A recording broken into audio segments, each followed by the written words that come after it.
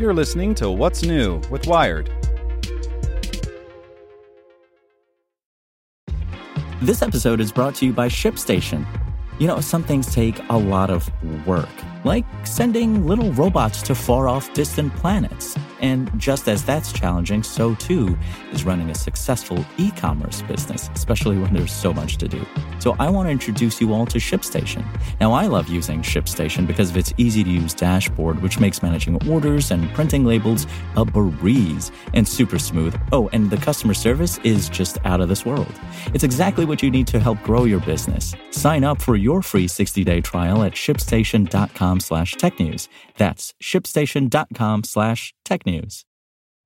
This podcast is supported by Tools and Weapons, the podcast hosted by Microsoft Vice Chair and President Brad Smith.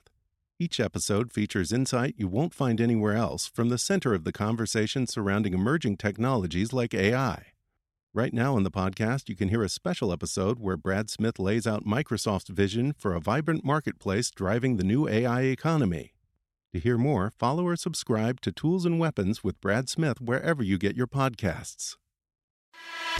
Here's today's spoken edition of Wired. The Iranian Smugglers Trafficking Fuel into Pakistan by Laura Maloney.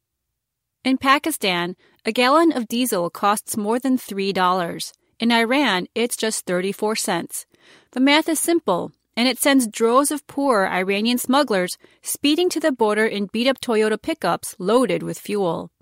Sadegh Sori tried his best to keep up while trailing the couriers over dusty mountain roads in the southeastern province of Sistan and Baluchistan for his series Fuel Smuggling. They don't stop on the way, Sori says, and they drive very fast.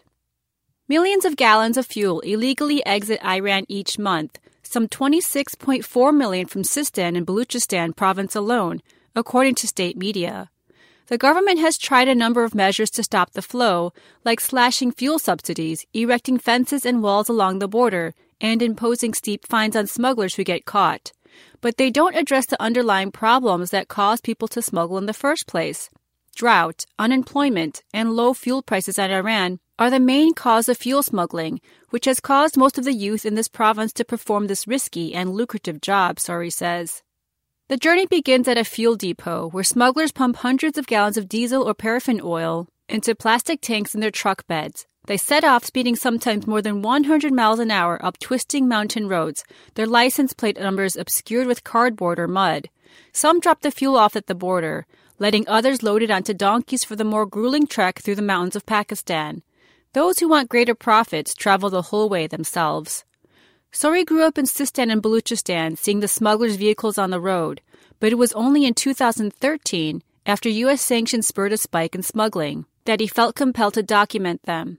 At first, they thought he was a police spy and shunned him, but as time went by, they began to trust him and even introduced him to cousins or neighbors in the business. In most families, there's at least one smuggler, he says. He tagged along on 7 treks across the border over the next 4 years, photographing them with his DSLR on the road, at fuel depots, and even in their homes. Sometimes he followed in his car, other times he hopped in theirs. Police officers stopped him on multiple occasions, sometimes wiping his memory cards clean or destroying them entirely. The gritty, stomach-wrenching photographs that survive underscore the danger smugglers face on the road. In one, a man sits inside his vehicle, its windshield splintered by bullets from pursuing police. Another photo shows a young man holding up stumps for hands, the result of a fiery crash. It's a steep price to pay, and one that makes the math far less simple.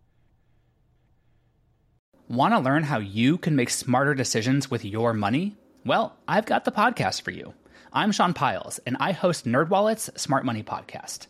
Our show features our team of nerds, personal finance experts in credit cards, banking, investing, and more.